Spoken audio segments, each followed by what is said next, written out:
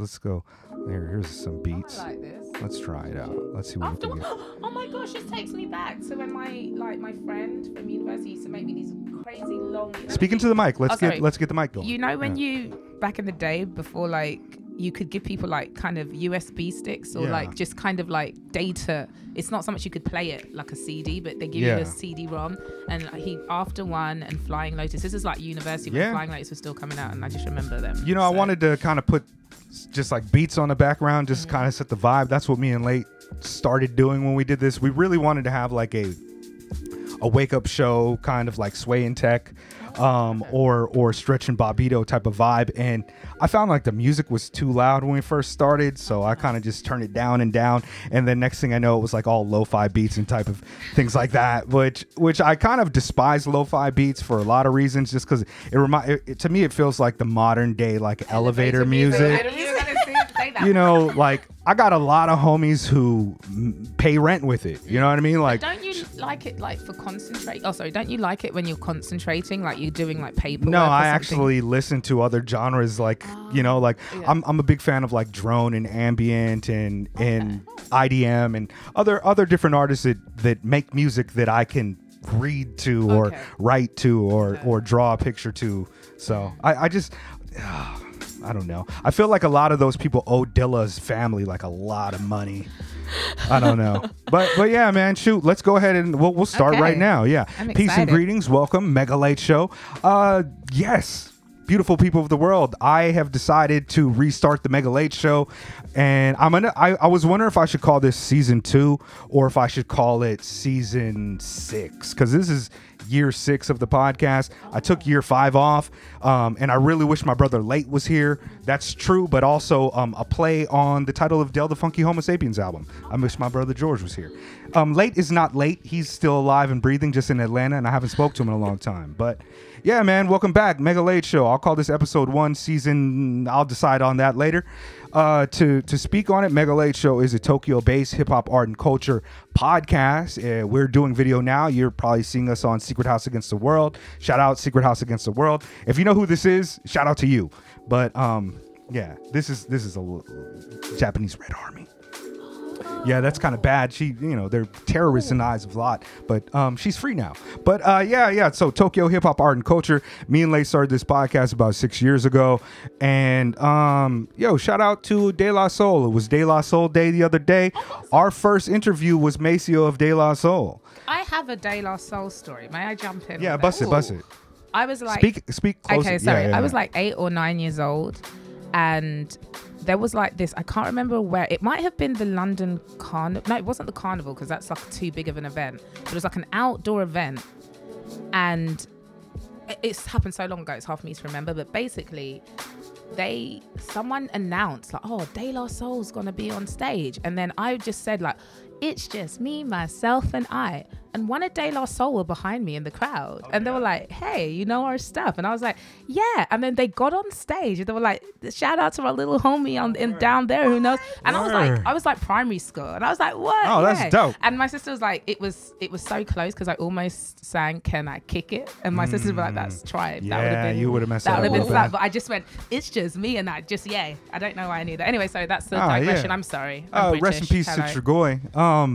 Several years ago when they were out here, I embarrassed myself pretty good with Tregoy. Shout out to Dove. We were building, and I was trying my best to keep cool, because despite being around a lot of famous hip hoppers and calling even some of them my friends, De La is one of those artists is just on next level, to where I was trying to contain myself from geeking out. And so he's chilling, we're talking, and then a lady walks up and he's like, yo, this is my lady, such and such. And I was like, yo, nice to meet you. You're dating Tregoy. That's so cool. And I was like, oh, why did I say that it was cool to date Tregoy?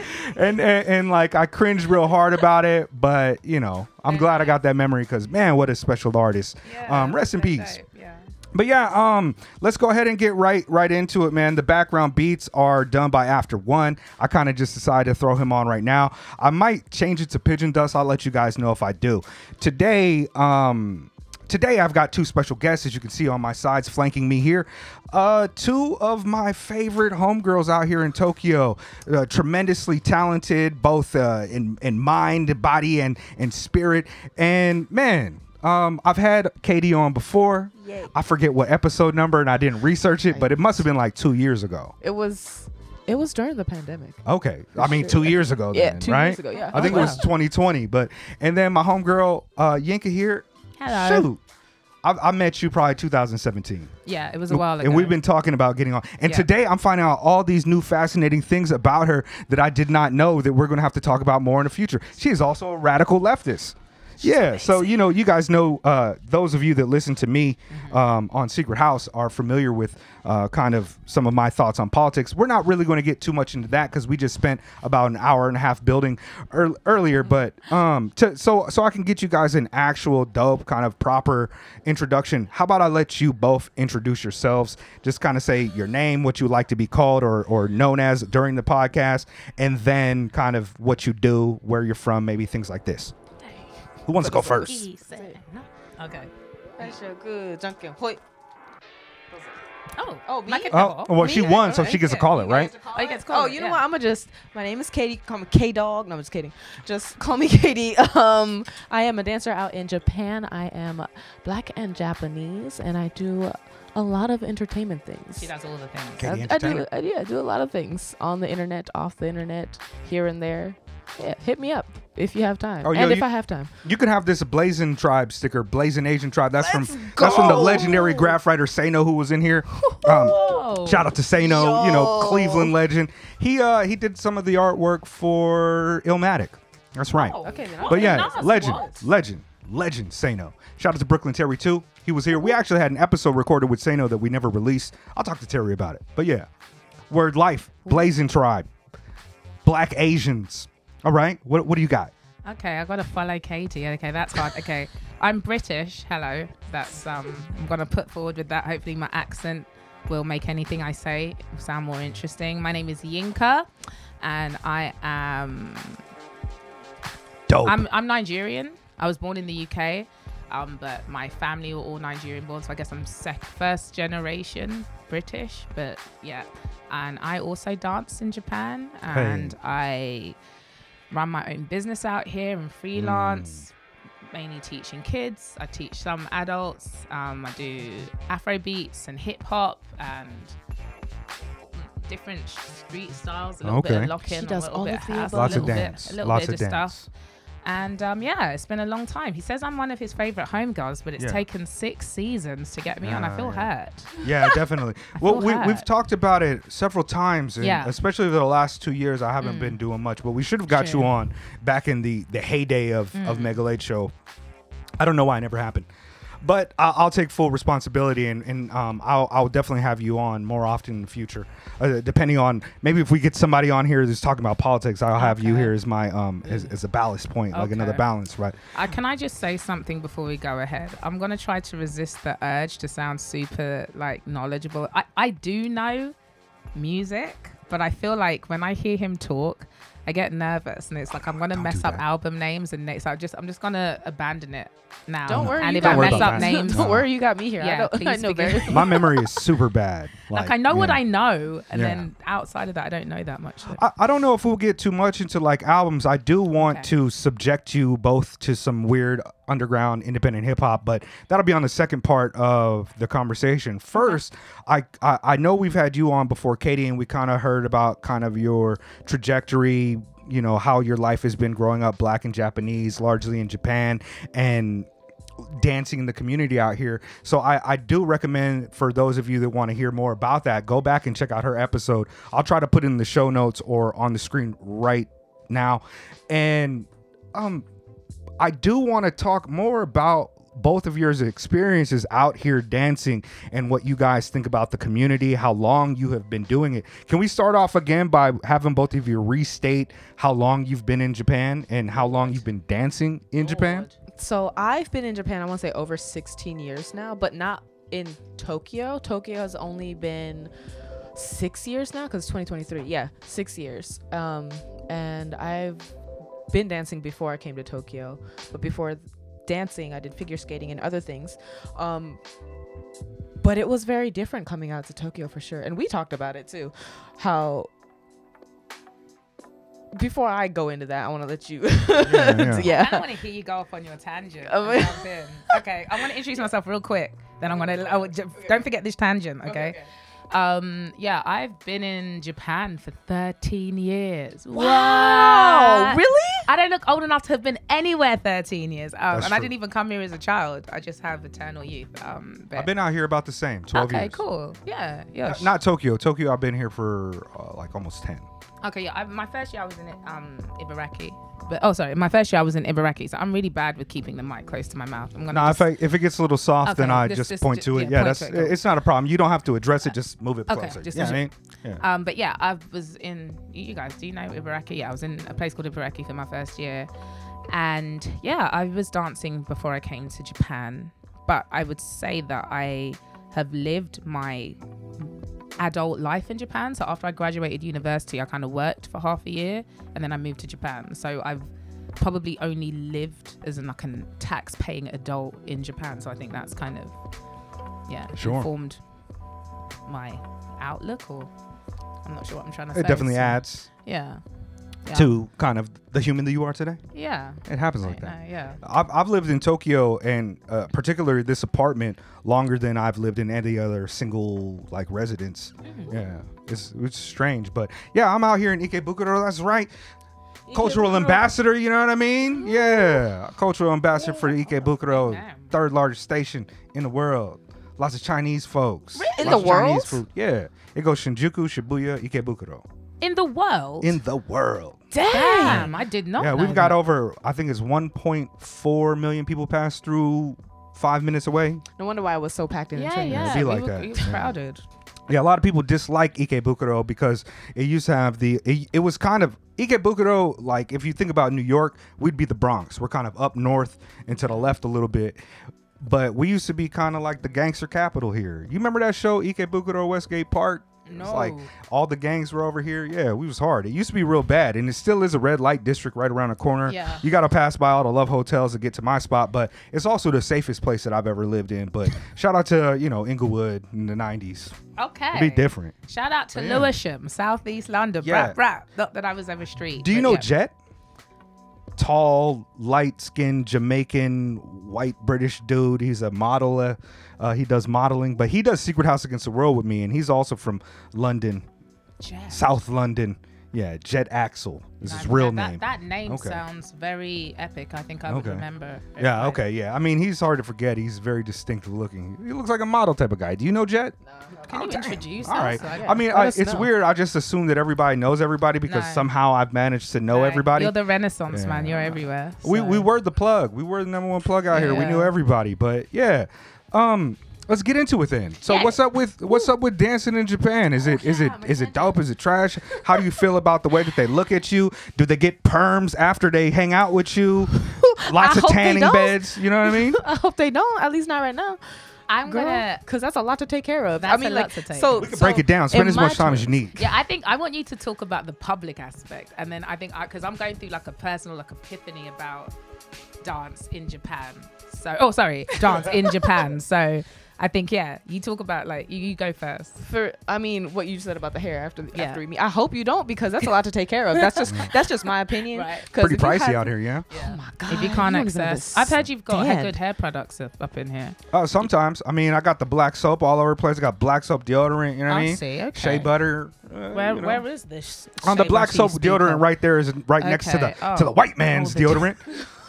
You know what I mean? The white devils. No, I'm just playing. Shout out to all my white folks. No, that's what I've been using. My Howaito. Yeah, no, I got black soap. We got to order it from iHerb. Okay. Yeah, iHerb got it. My iHerb is my mom.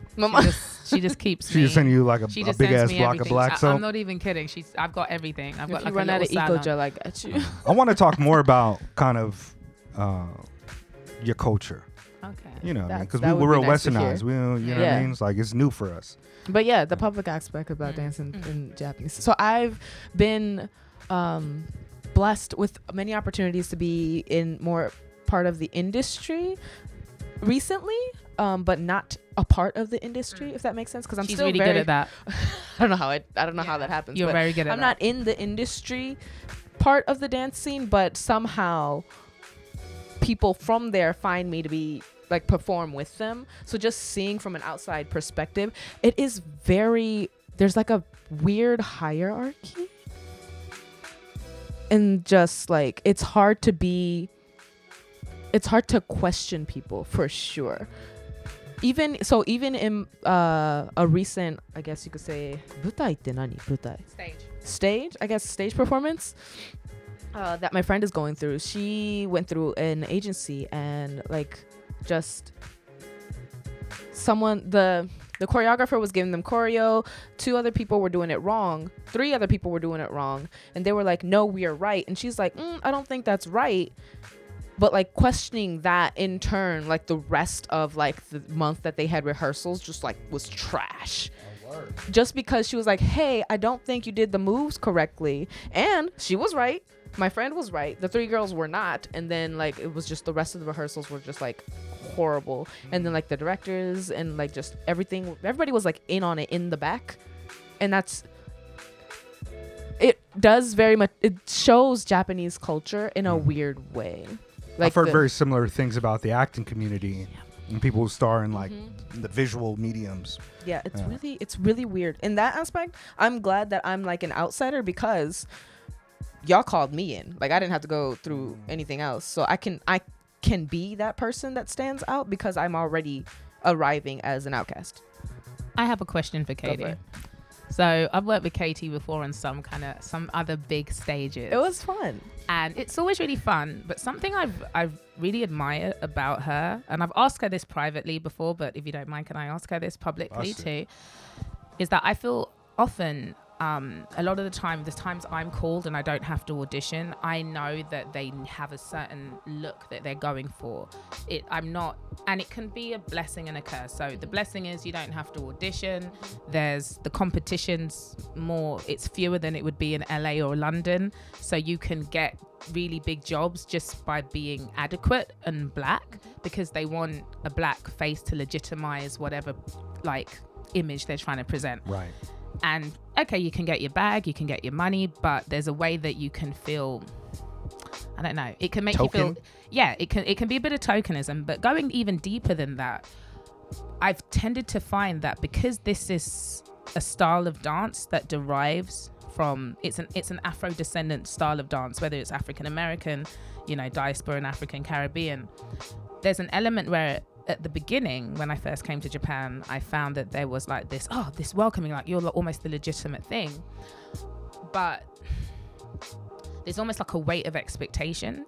Like I was really young when I came here, and I'm still I came here to grow and to learn. But there's this expectation that because you're black, number one, you're going to be better. And in some cases that is true. There's something that's intrinsic that they don't have, that they don't have. But also you stand out, and just the scrutiny of that. But then when it comes to big commercial shows, a lot of the professional dancers know that you were there.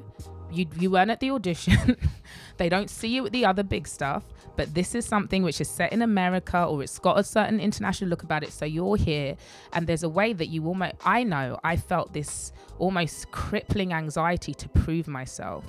And in doing that, it's almost like, the thing that we're supposed to bring, that I lose it. But every time I've seen Katie, and I don't know if this is a thing because you're completely bilingual, because I always panic in those circumstances, like, oh my God, I hope I pick up everything, because they're speaking at like a rapid pace.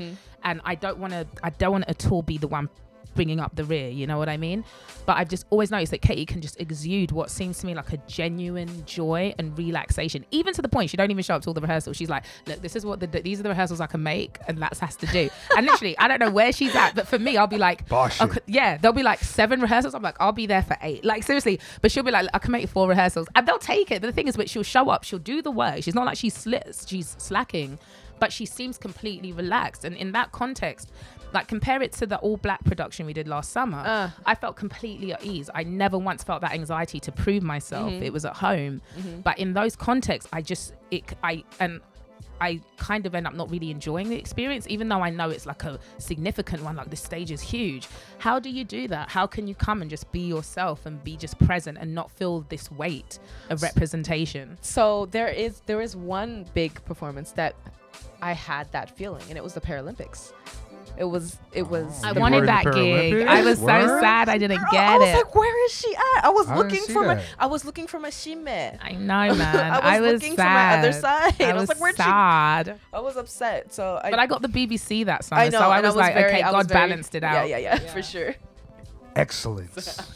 I mean, that's wild. I know y'all be on TV and stuff and all this, but I mean, You don't understand how Right. happy I was to see you on that BBC thing. It's all her. Let's go. I didn't know you were on the Paralympics Yeah, joint. baby. Was. I got to be part Yeah. of the Paralympics thing, and honestly, that was one of the ones that made me feel that way, like with the anxiety and stuff. I wasn't able to fully enjoy it for some reason, and I didn't think I questioned it too much.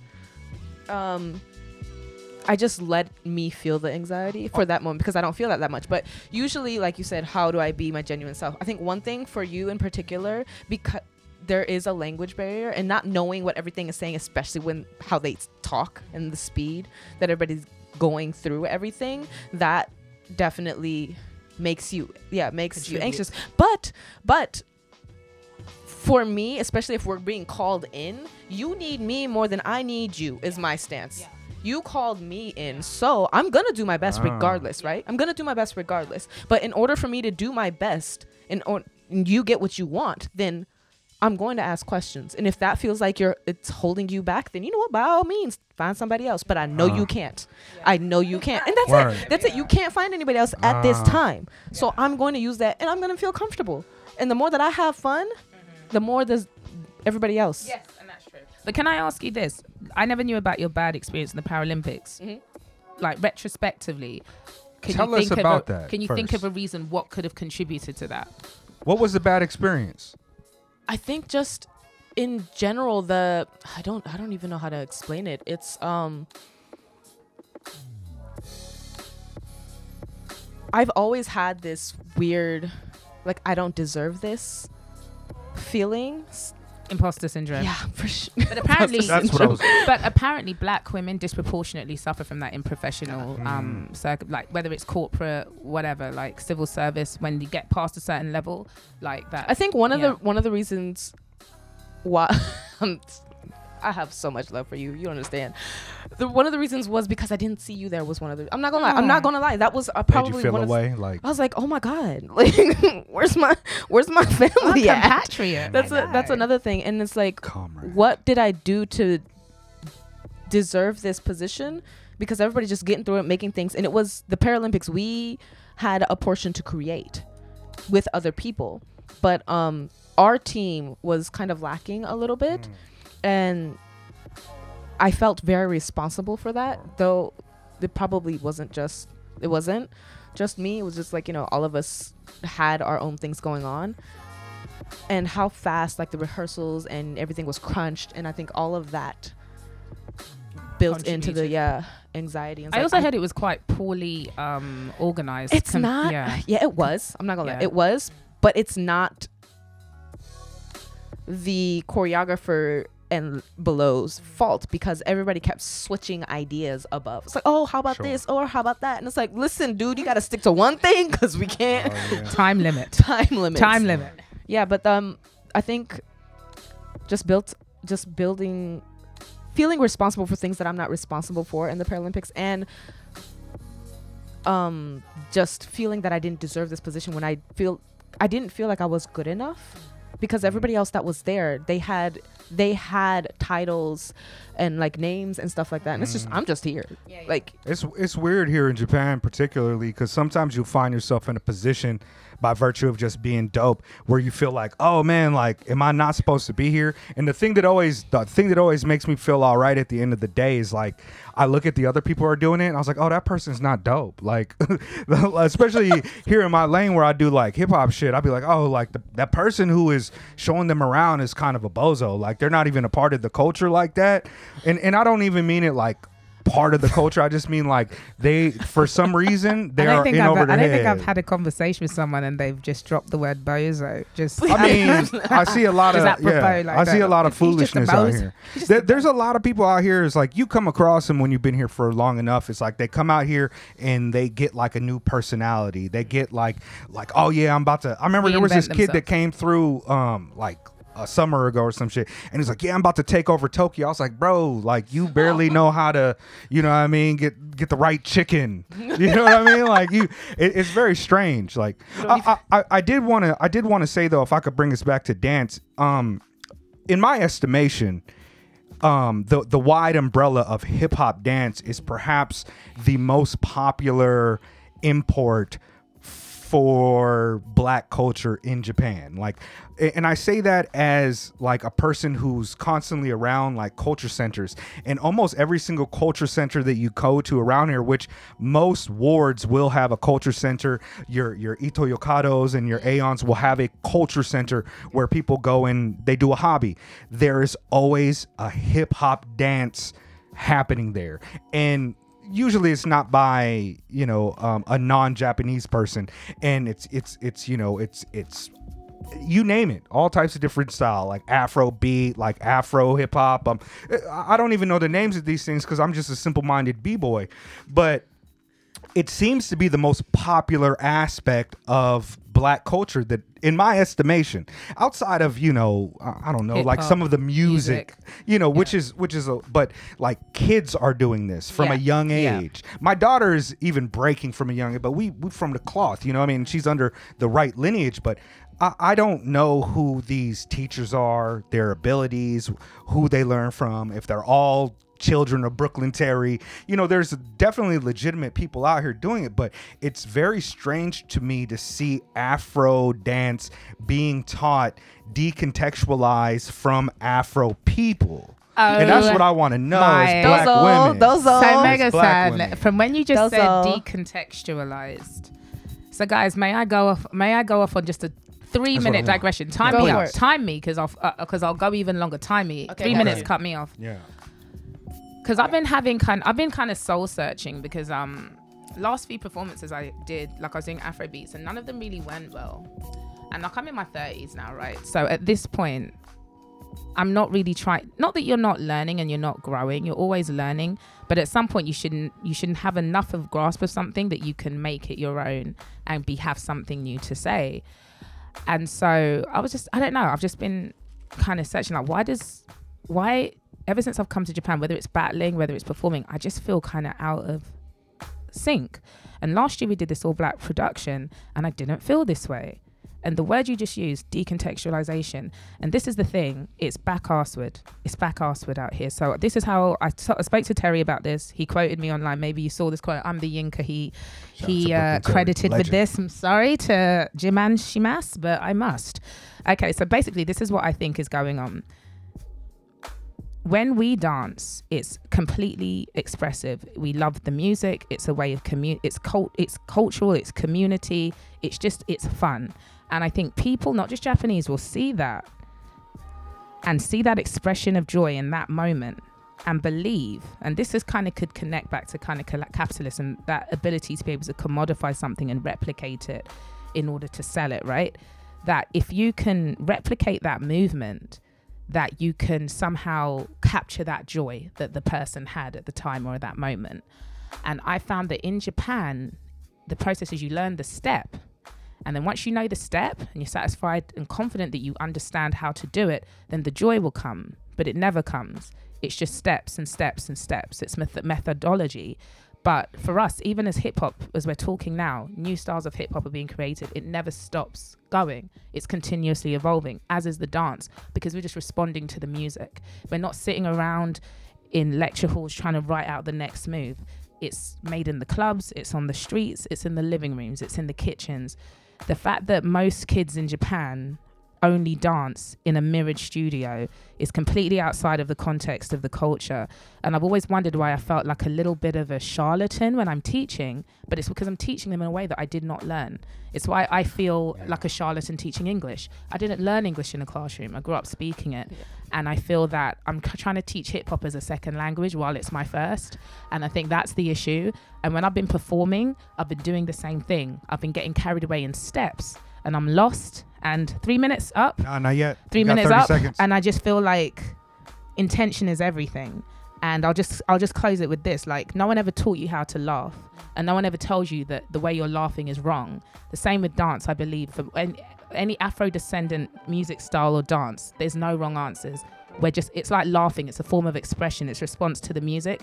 Out here, there's a right way, therefore there's a wrong way, and then the whole thing falls apart. And that's all I really have to say about that. Sorry, I went off. That was my little dissertation. No, I think that you're speaking a lot of really interesting and poignant thoughts about it. I feel the same way about most culture. Like, most subcultures have been decontextualized from their origins or where they come from or what they mean or what they're supposed to symbolize to the point you get like pop punk. You know what I mean? It's like there's so many different things that just become McDonaldized and decontextualized from what they stand for. And I you know, despite growing up with, you know, older black sisters who were always dancing and learning the new culture, you know what I mean, the Cabbage Patch and all of these things, like, I never did that, and I don't identify with that as like me culturally so much, especially being mixed race.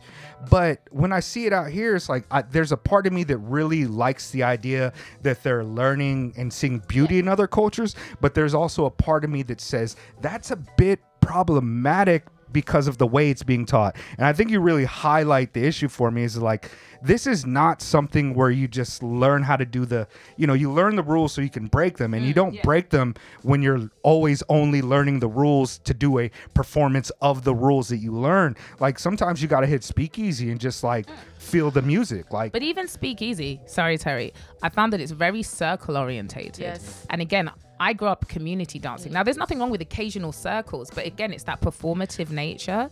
But sorry, I just don't want to forget this. I want to say that I'm not gatekeeping. What I'm not saying is that hip hop should only stay in, like, because then I'm a British black person. If hip hop just stayed in America, I wouldn't do it, right? So I'm not saying that you shouldn't, but my issue is that this commodified studio-based version of hip hop is now become the mainstay, and it's almost like they go and they mine the real hip hop from the kids in the ghetto or the streets and then it's just the mainstay becomes this foreign place. So I don't know if you've ever done like a big battle or something. I can't do battles. But don't you feel that weird anxiety because it's like what's that? Is that Nina Simone's song, like Strange Fruit? Like their words sound just like lies. It looks familiar, but there's something so alien about it. And it's because there's these rules. I don't know. So yeah, let me pass it on to you. But I'm not gatekeeping. I'm just saying that the culture foundation should be where it starts. I was just gonna add to the circle thing. Like, I learned how to dance literally, it wasn't even in the States, it was in Japan, in the streets of Japan, seeing all these dancers outside, be like, hey, how you do that, you know what I mean, or like jamming with people just out there or in the clubs. And so now I'm teaching, and I feel very, very uncomfortable teaching because I never learned this way. I don't know how to teach you. I just go outside, go play with your friends, go listen to some music is the best advice that I could give to you to start learning dance, because the first thing that I need you to do is to like it. Sure. I hate seeing kids just do the moves. Now I got that. Stop. Don't do that no more. Don't do that. Just don't do, like what you do and then do what you like. Do you both feel like there's an impulse for you to have to monetize this art form that you love for not the money of it, to monetize it in order to sell it better than the people who are not? I think it's been monetized already. Right. I think that black people, I remember talking to she's a former friend now, but she said a lot of wise things. But I remember she was getting really angry talking about cultural appropriation. And I've swung different ways on this argument. But then she kind of looked me in the eyes and she had tears in her eyes. She said, you know, there's people who created this stuff and they have nothing. I mean, they're living in adverse poverty. They have nothing to show for this, right? Right. And so there's a level when it's like, I'm happy the thing is growing. It's not that you want to shield people from it, but I feel there's an element where literally people have come in from not our cultures, watched what we've got, just the same thing, you know, what's that thing, what's it, Johnny Be Good and all that kind of, just when you just rip off, and then they just go like, yeah, I can sell this, I can make money. And I don't want to make it a racial thing. I'm gonna maybe say more of a, how can I say, a for life philosophy thing, this idea that you constantly have to produce things. So you take things, you mine things, or you source materials, and then you kind of manufacture. Oh yeah, and especially so I think, that's a big part of the neoliberal turn. Yeah, in and I feel that's economics. what's happened to hip hop. And just as a black person, we're playing catch up, because if you look, when I watch Millennium, like, you know, we've all seen videos in Millennium Studios, you would be forgiven to thinking that most professional street dancers are either Asian, Hispanic, or white. I think that when I watch like those, and I'm not saying that's everything, the choreographed videos, but there are black people there, but they're not overwhelming. Yeah. But if you were look at any look Michael at Jackson video, yeah, but if you look at like a sumo wrestling championship, you've got foreigners, right? But would you ever look at that and be like, I wonder if this is a Norwegian body, you know, is this a Norwegian art form? Yeah. And this is what I'm trying to say. Like, I'm not trying to gatekeep, but I think we're so used to the things that we make kind of, I don't know. Do you know what I mean? That sourcing, that just sourcing stuff. It just feels like it's constantly being sourced and manufactured elsewhere. And when the big money comes in, we're not the ones getting it. Well, right. Everything that's beautiful and free and inherently radical has to be taken, commodified. I mean, that's what we create. Like, capitalism will create new markets. Like, now we're selling pictures, like digital picture ownership, for, you know, NFTs as a thing. And we always create new markets. And so, like, I'm not surprised in you know, the biggest song, or the first song that became a huge hit in hip hop was one that was done like looking at the culture, figuring out how to replicate it, getting a band in there to play a break, and we got the Sugar Hill Gang. And so in retrospect, we see that as like this really great moment in hip hop, but at the same time, it was a bastardized version, a carbon copy of what the actual culture was doing at the time. I heard a similar story about Bob Marley. Apparently, when he first came out, apparently what we know to be like the reggae, apparently that's like a really watered down version. And there was like a he used to, I can't remember the name of the group, but he used to like jam with the group, and they actually splintered off because they're like, this version that you're making to market to the West, we just can't be behind it. And so if you look at like that moment in hip hop is like an integral part of hip hop culture and black culture, then you must include the kind of taking and monetization and kind of allowing that to be a part of hip hop culture. Not all of us feel the same way, but in Japan it rings differently because we are in such an insular, homogenized culture who has this very long history of being unconquered. They have this long history of imperialism, of, you know, their own forms of isms that are racist or whatever. And we find ourselves in this kind of very postmodern, even postmodern neoliberal economic world where we're trying to find a footing, be ourselves, find ourselves, express ourselves in authentic ways, but the things that are all around us that we're using to express ourselves have already been removed from whatever they were, even when we got to them. So I don't know. It's very strange. I hope they teach more of the culture when they're teaching hip hop dance than not just the dance. I think that's the biggest takeaway. I feel very because it's a culture, bro. It's to not me, just that's dance. of the utmost importance. And a lot of kids don't know that, you know, the like graffiti and DJ, the MCs are part of hip hop. Like when I see these kids go to the clubs and they're just standing there is what throws me off. Or they're standing there, or they're completely banging it out. And that's the thing. It's like, there's an element living in Japan, we have to adapt because they didn't grow up in the context we did. So there's an element, I don't know what to expect, but something I remember once doing this battle. My friend, when you know Dance at Live, they used to do, I don't know Dance Alive. But my black friend came to support me back in the day when I used to battle, and they were playing some tunes, bro. It was just wall to wall Jaden. They were playing some jams. And me and her were just shucking, waiting for my turn. And she was like, Yinka, you're going to do great. And I'm like, how do you know? She's like, these people don't love music. I'm like, how do you know? She's like, look around. Not one person is bobbing their head. Room full of professional dancers. There's such a disconnect. Now, I think the thing about Japan, I've even noticed when I teach kids, I'll be like, freestyle. And they'll be like, what does that mean? I'm like, it just means you do anything you want. And sometimes, I don't know if you've had this experience with kids, they'll just start acting crazy. Like, and I'm not saying like, you shouldn't express yourself freely, but I'm just talking like really crazy. And I'm like, something I've noticed is that there seems to be the difference between not working but not being completely crazy is kind of lost. So for example, culturally, you love to do hip hop. It's as a kid, right? As a teenager, it's not your job, whether it's singing, whether it's dancing, but you apply yourself to it. It's its own reward and you want to get better. So you are concentrating, you're applying, but it's not work. Your parents aren't making you do it. It's not about a social pressure. But it's like in Japan, it's either you're doing it like Majimeni or it's Tekito. And if it's Tekito, it's like this craziness. And I'm like, for us, it's something in between. It's not work. It's not schoolwork. It's not homework, but we're intentional. But the intention is just from a love of something. And I'm not saying there's not kids who don't love it, but in Japan, I see a lot of practice. And as a dancer, I've often felt like really, if I don't do well in a performance, my biggest fear is that people think I haven't tried hard enough because everything here is about effort. Yeah. And I'm not saying that you shouldn't put some effort in the things you love, but it's a lot of the time when I see dance out here, and God forgive me because, people, please don't come for me.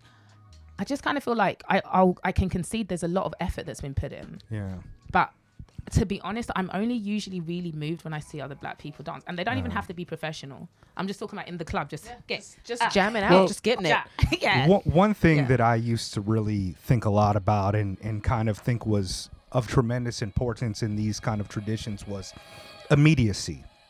And I mean it in the sense of like the anarchist tradition of gratuitous play. And to be immediate is to be less mediated by the type of things that would stop you from just doing, right? So when we dance, we're removing that barrier. Like when you get truly open and you start dancing and having fun, that barrier of wondering what people are going to view you as is something that kind of disappears. Sometimes you just get open, you feel it. And in that moment, in that immediate moment, that's where the new spontaneous orders emerge. That's where you find that you can do a different move or it works differently. If you're constantly thinking about, I have to do this move and then followed by 1, 2, this move, this, and if you're learning under that type of thing, then you're always being mediated by thoughts of how the formula must play out. And at all points of a party, most people are not thinking about the formulas. We're having fun. You hear the music and you move. And I think that's why, I think it's also why dance is so popular out here, because music speaks to anybody that has, a glow inside of them or a soul. Like even as children, something's playing. It don't matter if it's Baby Shark or something. It moves their body. It speaks to them. And when you have just like a 1, 2, 3, 1, and that's the only way that you identify with the music, decontextualized from the party, the immediacy of it, then you kind of don't ever get to that point of gratuitous play. And a lot of times when when like these ciphers, right? People are just waiting for their turn. They're like watching, okay, they did that. So when I get out there, I'm going to do a top rock. I got to do it for 30 seconds. And then I go down and then I end with a blow up. And then maybe I go back up for 15 seconds and I go down. And I mean, I think it applies to almost every single aspect of our lives. It's so mediated by the expectations of being a brand or performing or you know what I mean? And it's can't tell the truth. And I used to think, because I started therapy last year, I'm not going to go off into a tangent about it, but I used to think that I just had really bad performance anxiety because I just had low self-esteem. But I actually think it's just I'm bad at multitasking. I can't care what you think and dance at the same time.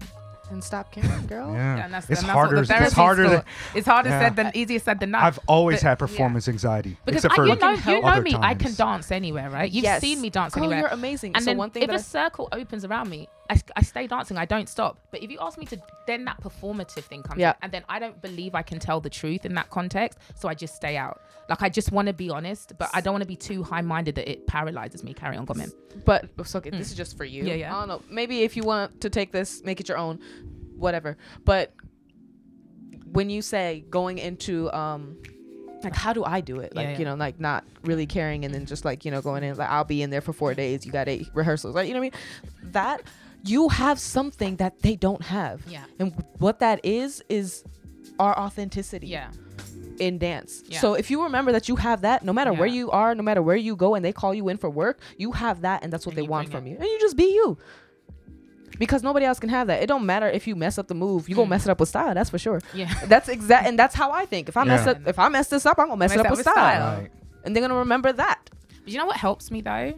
Coming into spaces like this, because I think, especially I think also maybe you being half Japanese, even though you're not completely look like everyone else, there's a way you're still at home. There's a way that out here, maybe I'm making excuses. I don't know, like just coming home and being able to be my authentic self and not trying to find it, just being like it's there all along. Because it's, again, like with the hip hop thing, with the hip hop thing, it's familiar but unfamiliar. So I'll be dancing with people who don't look like us, and again, it's step first, feeling later, and you kind of learn to adapt to that. But then it feels really weird. It's kind of like as me as a woman dressing up in drag, it's like I could just skip the middleman, do you know what I mean, and just put on makeup. I don't know, I don't mean to offend anyone, that's like a simile, I'm just trying to it's like a metaphor I thought of. It's like I could just get in there, but it's just having a strong enough sense of self to be like, actually just come as you are. But again, that whole thing of feeling like you've got so much to prove, you know what I mean, and just being able to shed that, like, if they call you in, you have nothing else to prove. Amen. You've already proved it. That's why they call you in. Go ahead. For me, like when it came to performing, an aspect that I always thought about hip hop was a little bit like, and I'll just speak in the sense of b-boying in particular and rapping in particular, is there's always been this aspect about both of those two art forms, I'll say, that has been competitive, and it's a big part of it. And when you're competitive about something, it means that there must be like a winner or a better person. But I never really wanted to think of them in that context. I always wanted them to be kind of like being free, being open and sharing.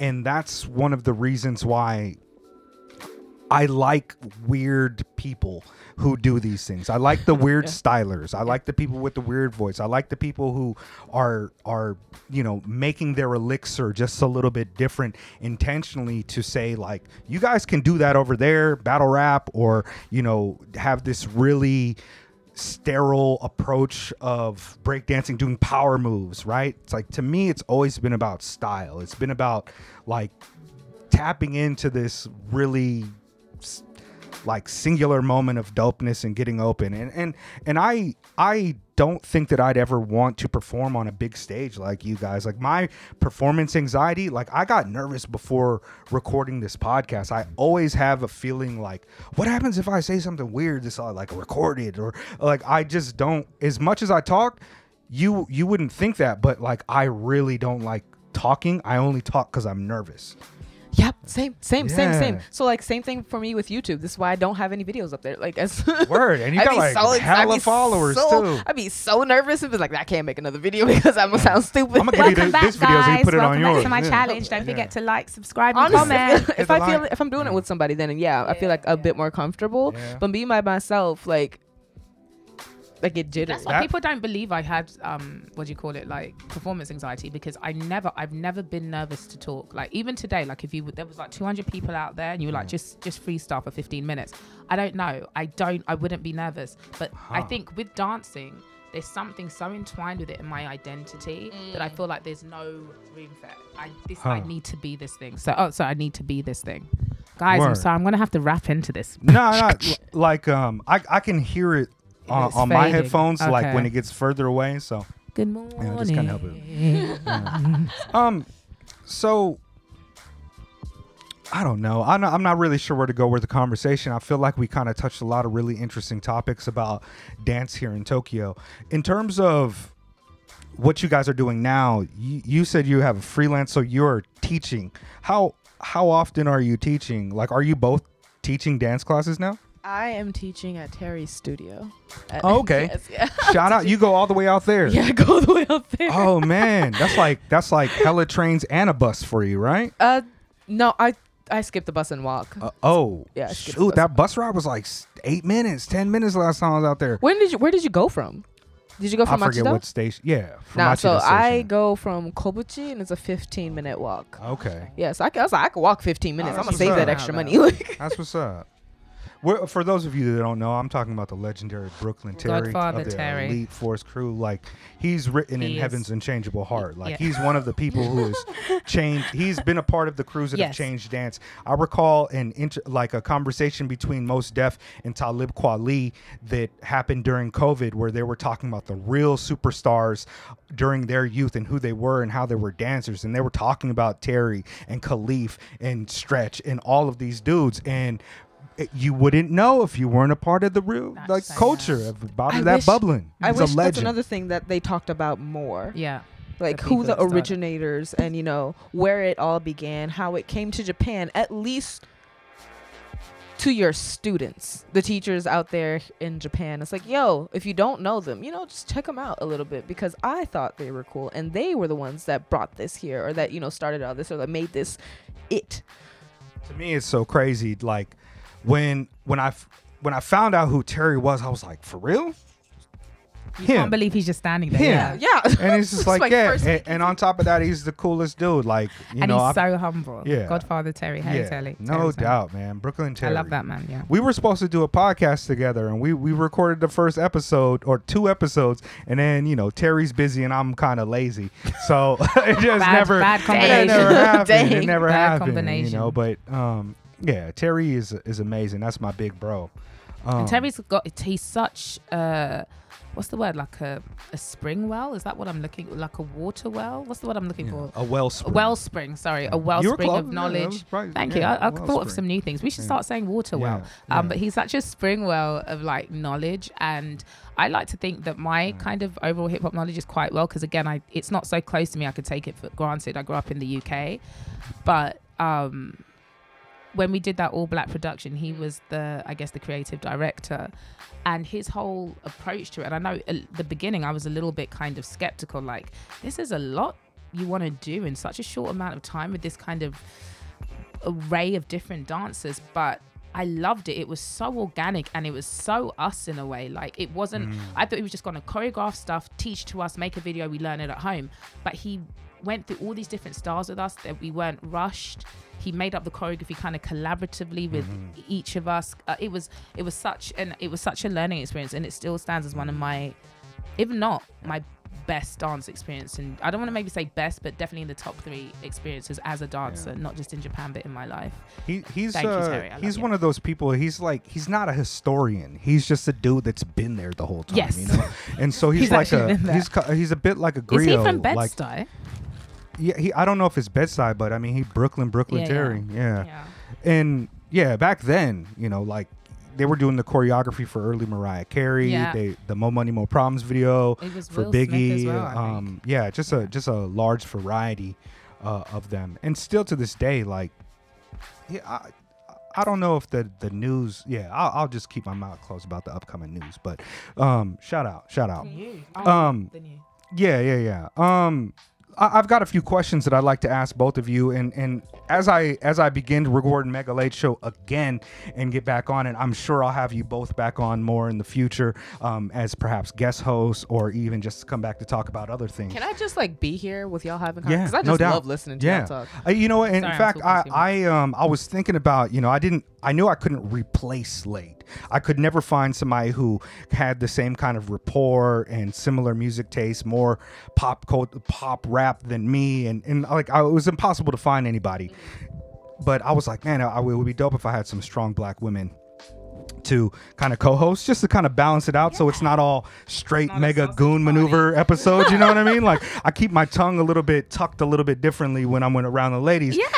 out of respect for my mom and my Good. sisters. Yes. You know what I'm saying? Amen. They raised him right. Yeah, I try, but you know, otherwise it's goon maneuvers 100%.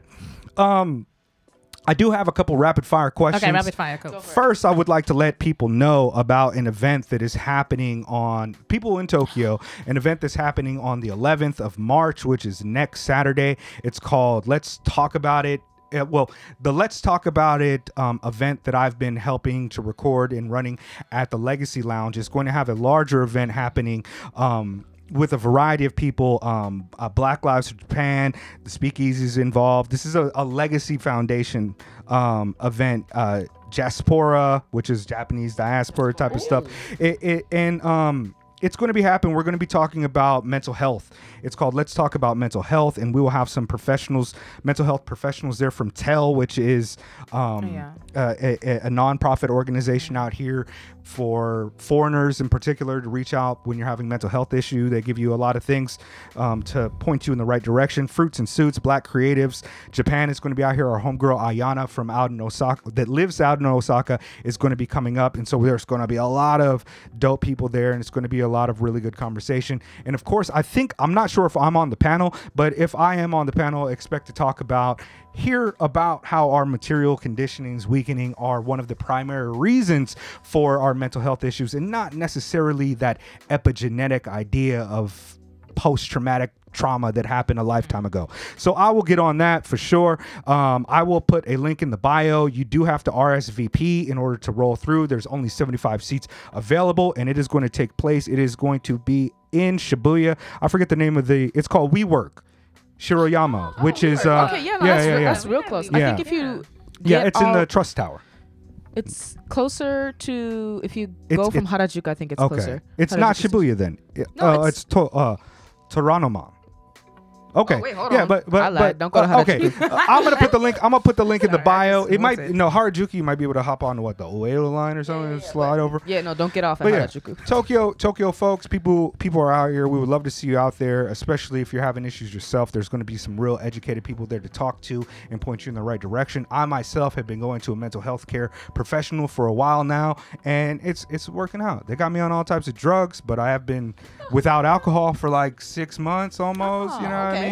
The cigarettes boost it up, but I'm not completely on my Dean. Yeah, I also don't eat no swine right now. So. Okay. Yeah, without that I'm trying to lose some weight. meat. Yeah, okay. Well, like, I love some bacon. I love some spam. I love some, but it's very difficult. But I'm trying to laugh when I hear people say swine, because I always think of my grandma. I think he's of like, my father. he's such a swine. Yeah. Oh no.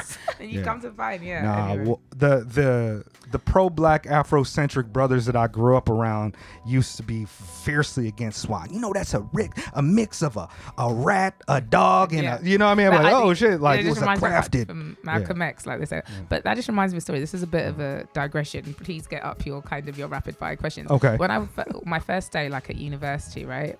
I don't know. I just used to do random things like for no reason. Like I'd sometimes wear a hijab. It's probably in bad taste.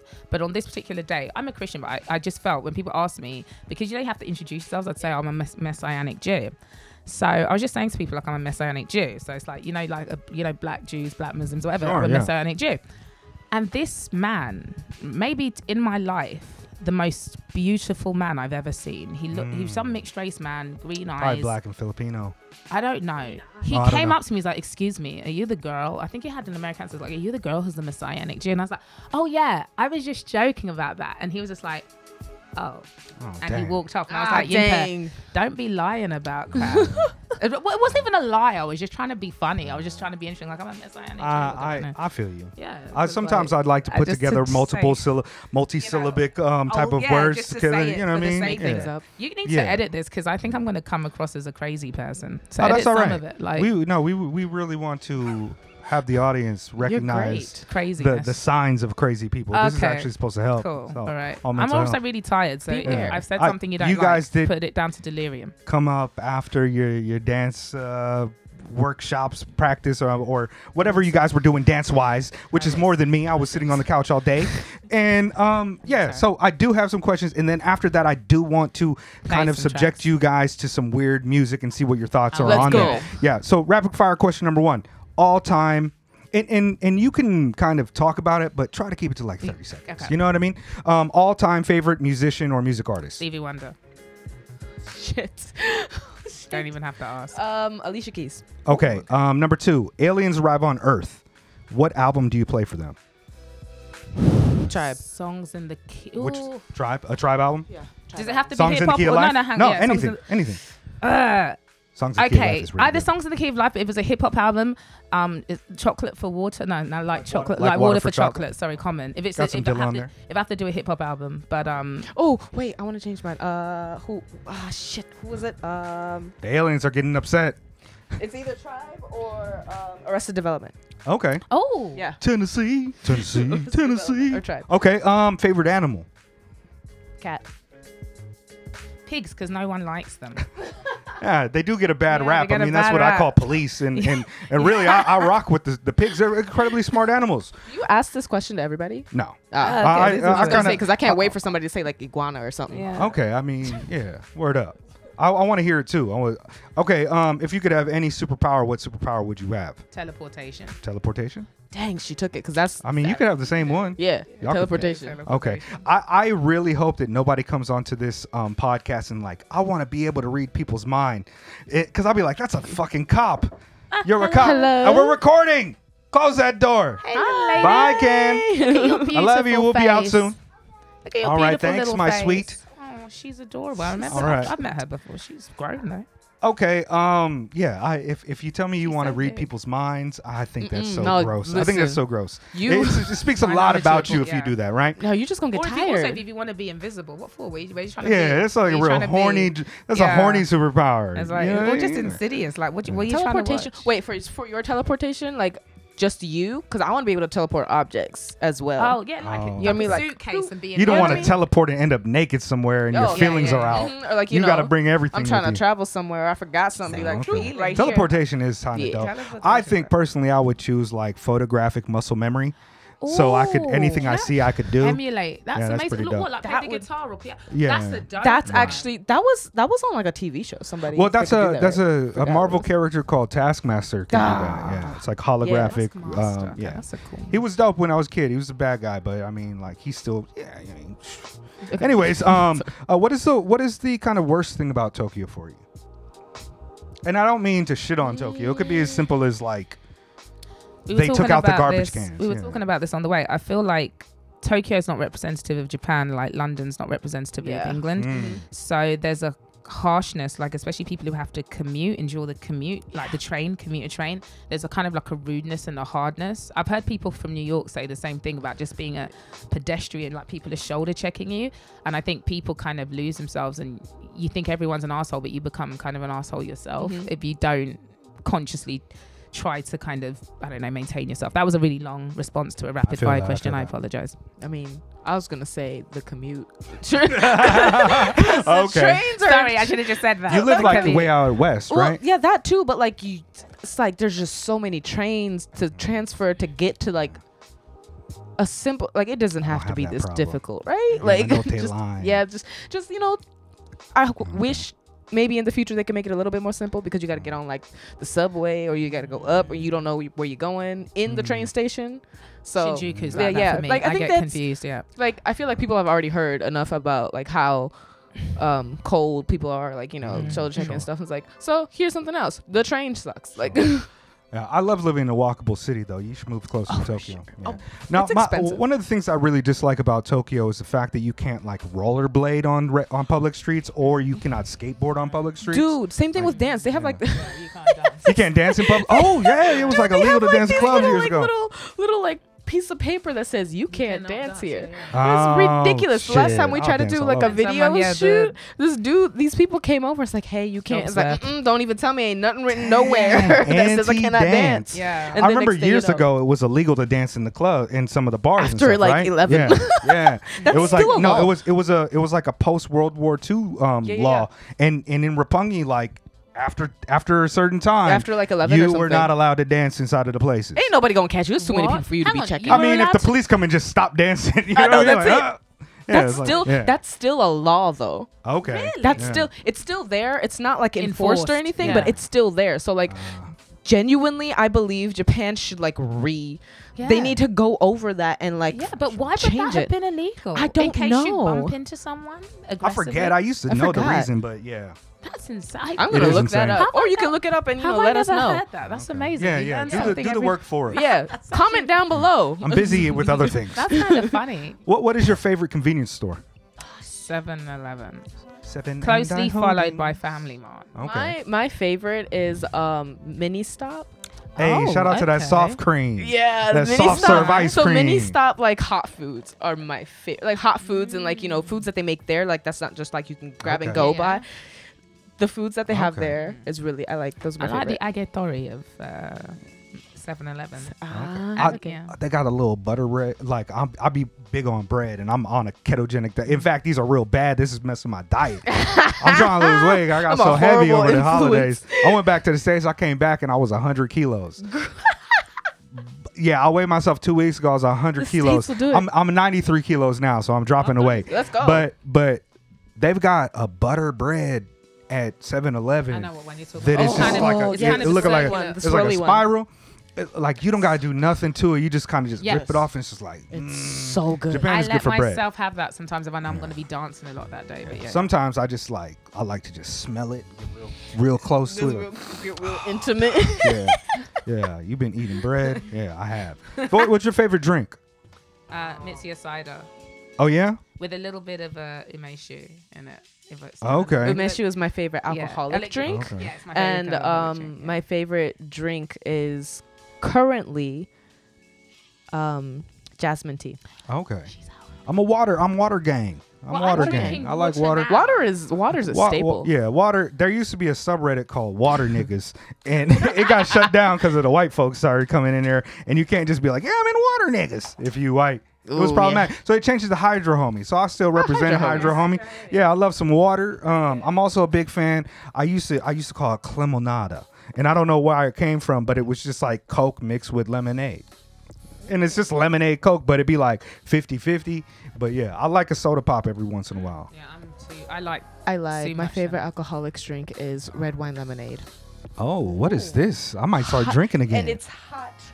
hot. Yeah. Hot red wine lemonade with honey. Yo, y'all Blasians be doing different things. Have you ever heard of this? No. Bro, it is so. Apparently, it's called American Oh, really? lemonade or Shout something out like to that. America. They I've got too many never things. heard I don't know, of this. but it was so good. At But you this one heat it cafe. up. Yeah, like, it's like hot mulled red. wine, but with lemonade. And so then my honey. friend, God. my friend made something else. She put some cinnamon in it too. Yeah, the cinnamon, Cinnamon. makes sense because it's mulled Ooh, wine, right? yes. You know, Christmas mulled wine, but with lemonade. Lemon. It's not lemonade. You add lemon Juice? Like zest. like the Okay. the Okay. Okay. concentrated Oh, lemon. Yeah, and you just mix Oh, that see. with honey, heat it up. Mm. So good. sounds All right. like a Futuristic. elixir for a cold or a flu. Yeah, it Honest- does sound yeah. like Theraflu type of for Yeah, the alcoholics. honey and the Honestly, Shout you out. got a cold and you just not want to. I Yeah. recommend. It's great. It makes you feel. Okay. the That's alcohol fire. goes down, if I'm not mistaken. That's super fire. I can't believe a lot of people don't know this. Never heard of that. You know, before I'm a today. real simple person when it comes to drinks. I learned when I went to San Jose, I was kicking with a lot of white folks, and they drink different. Like we used to with the homies, we have a 40, maybe a little shot of tequila, a little Crown, or you know what I mean, like a E&J. But when I was hanging out with the white dudes, they would come in, they'd bring me something, and be like, "Yo, this is a Tibetan burpee bomb," and I'd be like, "What is it? What is that?" And you know, you take it, and next thing you know, like your shirt's off or it's getting crazy and stuff. So I have been- after that, I kind of really pulled it all the way Yeah. back. All I really drink is highball or like straight regular beer. Okay. Like and for people that don't know what a highball Highball is, is it's just like like a whiskey cider. and water, Yeah. whiskey tonic water. Soju is and that's cool what I too. do. yeah. Yeah, that's all right, but I just I you know haven't had much I'm Korean. a little like, bit- Is that like Korean sake? Yes, Yeah. but Yeah, I drink Soju. wine at. I don't drink a lot. I Yeah, me I drink at neither. home if I Yes. do. Okay. Me too. Yeah, talks I about drink this. at home if I I only do. drink at Oh, home she's because too when I good go at it. out, it's counterproductive that's to the why reasons it's- I go out. That's Like, why it's red wine lemonade Yes. at home. Yeah. With honey. Yeah, Yeah, just yeah. It's chilling. like a bit of umeshu, Yeah. watching TV in your 30s under your blanket. I haven't been drinking for a while, but I was not ever super problematic with it, like fall down drunk. You know, I might just wild out a little bit and you know what I mean. Yeah. Like, but I wasn't not a not a vomiter. problematic. Yeah, I wasn't a problematic drunk. Okay. Like I still make it home. You know what I mean? And I've never passed out or fought somebody in Tokyo for it. So Okay. yeah, but homies tell me that I have hostile energy, and when I drink, my hostile energy is more pronounced. So people, because the way I talk, they say that I talk, especially when I'm passionate about something, I talk like a wrestler promo, like "We coming for you," like you know what I mean. Like they say I got hostile energy, and that's not something that I really want to project, and so I kind of have to reel it back. If I'm you know being what I mean? honest, I've probably only been, I guess, drunk maybe twice. Could be as little as once. But I feel that if I was someone who was prone to drink, I'd be an angry drunk. Just because it makes me sleepy. And when you're sleepy and you can't sleep, you get kind of grumpy, right? You get irascible. And I remember once, years ago, when I still kind of worked like a proper like 9 to 5, I was at a Christmas party and I had a screaming fight with someone. And I was like, I'd drunk. And I was like, I never have screaming fights. I'm like, yeah. So it's not like I'm not teetotal. Apparently I give off teetotal energy. Most people think I'm teetotal. I'm not. But I don't drink a lot because not socially, as I said before, I don't really have social anxiety. I can just talk, and then when I want to go out dancing, the music's getting us high. I don't drink out because I want to go out to dance. I don't want to go out to drink. So when I'm at home and I want to chill, then red wine. I'm also I'm very like, I don't want to say blunt because there's like, there's direct. Like I'm not like the honest asshole personality where I have to say something mean, but I do say things that just don't seem like you should say. Like we was at the Juneteenth little get together or whatever. I didn't go to the gala. That was too expensive for my blood. Yeah, I went to Orion's joint. And like I was talking to some girls. They was mad young. They was like 20 years old. So I'm 40. I wasn't trying to get at them, of course. I'm like, I could be your dad. Yeah.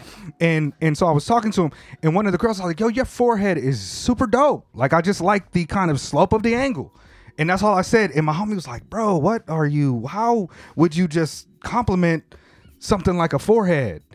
And I was just like, any problem with that? But I be saying shit. I usually do that. Like I might see a white girl and be like, dang, I didn't know white girls have butts these days. Like it's just getting real difficult. You know what I mean? Like I am very much, I also have very flirtatious energy. Apparently, I'm a person that does that. So I don't fucking know. Maybe the forehead thing, probably not the forehead thing. was. I'm curious. I want to see her forehead. Yeah. Now. Well, I mean, the forehead was almost the same shape as the butt. It was kind of just like pronounced but beautiful forehead. I thought it was dope. Like and I wasn't trying to be like, hey girl, I like your forehead. Is it like a beluga? Like is it? No, a beluga it was I mean, I'm talking about this is just like a really good forehead. Kind of like my man's forehead right here was just like perfect though. Like I was like, dang, the hairline and everything just worked out. Start looking at people's foreheads. Okay. I'm a big forehead fan. Big forehead, big third eye. That's how I always feel about it. Yeah, that's what I'm talking about. The first thing I look at when I see somebody's face is their eyebrows. Yeah? Shoot, my eyebrows, I got the woolly mammoths. I don't know why. You guys are lucky because you have more than you need, so you can always reduce it. Like I've got sometimes I fake it till I make it. My eyebrows used to be mad beautiful. I used to have the mad beautiful eyebrows when I was younger. It was like mad perfect. But then as I got older, sometimes I got eyebrow hair that's like long as a pinky. Like, why did that happen? Like, yeah, I don't know where it came from. It could be like a genetic miscoding because my father and my mother have dope eyebrows. Well, they're just not hairy people at all. But me, I'm all mammal. Look at like you see my forearms. I'm not like super hairy, but I've consistently gotten hairier as life has gone on. And my hairline is whack. My hairline is fucked up now. Well, you can't say that and not show us. Oh, yes, I can. Okay, yes, I can. People know me for always having a beanie or a hat on. And this is why. I got the George Jefferson. My hair be big in the back. I look like a mad scientist. Eventually, once I get all gray up in here, I'm gonna go mad scientist route. I want to look like Doc Brown. I want to look like I got like real mental health issues, but I'm also building strange apparati. If that's the guy you go to when you apparatuses. Yeah, I think apparati. Apparati. I think that's the correct plural. I really enjoyed that rapid fire. I've always wanted to do rapid fire. Yeah. I really is there more? Because we kind of like. Oh, yeah, no, I mean, I did have some other questions, but we can rapid fire. No, I mean, it was just it was most like if you were on a desert island, what 2 music artists would you want to have to listen to? Meaning that's the only music you have that you can listen to. Okay, yeah. This is not necessarily my favorite, but I would say that. What, their artists is in their whole repertoire or just albums? All of every, like even the collaborative joints that they've done. So if you pick Quincy Jones, you get a Michael lot. Jackson, you get everything. Yeah. Right. So I'm gonna go FKJ. Niles Barkley for the album. FKJ. Oh wow, quite new. Okay, cool. Okay. I'd probably pick Stevie Wonder because he's really prolific. There's a lot there. That's true. And then for the second one, you can get 2. Okay. I picked Miles Davis for one of mine. Throw, but that's a record label. Oh yeah, that's a label. You can't do that. That's cheating. That's like I got Def Jam. It's like okay. Okay, well, Jay Dilla, he's a producer. Is that an artist I could choose? Oh yeah, absolutely. I can have all the like. My choices were Dilla, and at first it was like RZA, but then RZA really fell off. But I love old RZA shit. But my choices were Dilla and Miles Davis. Okay, I'd say it's a good balance for me. I'd say Dilla and Stevie Wonder. Shout out to Stevie Wonder. You know he had a baby like 4 or 5 years ago. My man is still getting I love busy. Stevie. I Wow. pray. He got to be 70. He is 70. Wow. Turned 72 years ago. Shout out to Stevie Wonder. 2021. I Dang. think, if I'm not Bro. mistaken. Yeah. Yeah, straight up and down. Yeah, Stevie, if you're out there, if you happen to be watching, my life's goal is to meet you before the Lord calls you home. So please don't pass away until that happens. It's a bit dark, sorry. Super dope. They DJ Spinna used to do the Who Comes Out Here all the time. Yeah, he used to do the event Michael versus Stevie, and one time Stevie Wonder called them up and was talking to like Questlove during it, and they put it on speakerphone right as Stevie Wonder had a baby. Okay. And so it was like speakerphone to the entire event of Stevie versus Michael. It was something like that, but it was beautiful. Shout out! Go back and check out that episode. That's some real I'm underground gonna legendary check shit. That's got to be 4 years I want ago to go now. back and listen to Intergalactic Soul now that you've mentioned that. Jam. I think that's it. Can we share you guys' social media where we can find you? And, Sure. And also maybe plug your, if people want to learn to dance Yeah, from you. your lessons. Yeah, if you want to learn how to dance, commune with the ancestors, or come to my lesson. My name is Yinka Oshitelu. When I started Instagram a few years ago, no one told me you're supposed to make up like a pseudonym, so I just Superhero used my name. government name, and so just Yinka as it's spelled like Yinka, then oh shit, Elu. That's my last name. Okay. So cool. On Instagram, find me. Mine is entertainer on Instagram, YouTube, whatever else I might have that I don't remember. It's entertainer with a 3 N-T-E-R-T-A-I-N. Yeah, the 3. Mega That's Late about Show. it. Yeah. Secret House Against the World. Appreciate you guys. Stay tuned. We are going to do a kind of a reaction video for these two ladies. Yeah. Weird Whoop, whoop. music, hip hop stuff. But I gotta go pee pee. Me too. Yeah, You let's guys, do it. Osakini Dozo. Thank you. Dozo, Wow. dozo. I think so too. Honestly, No, he has this a is what coat. we I'm need. kind of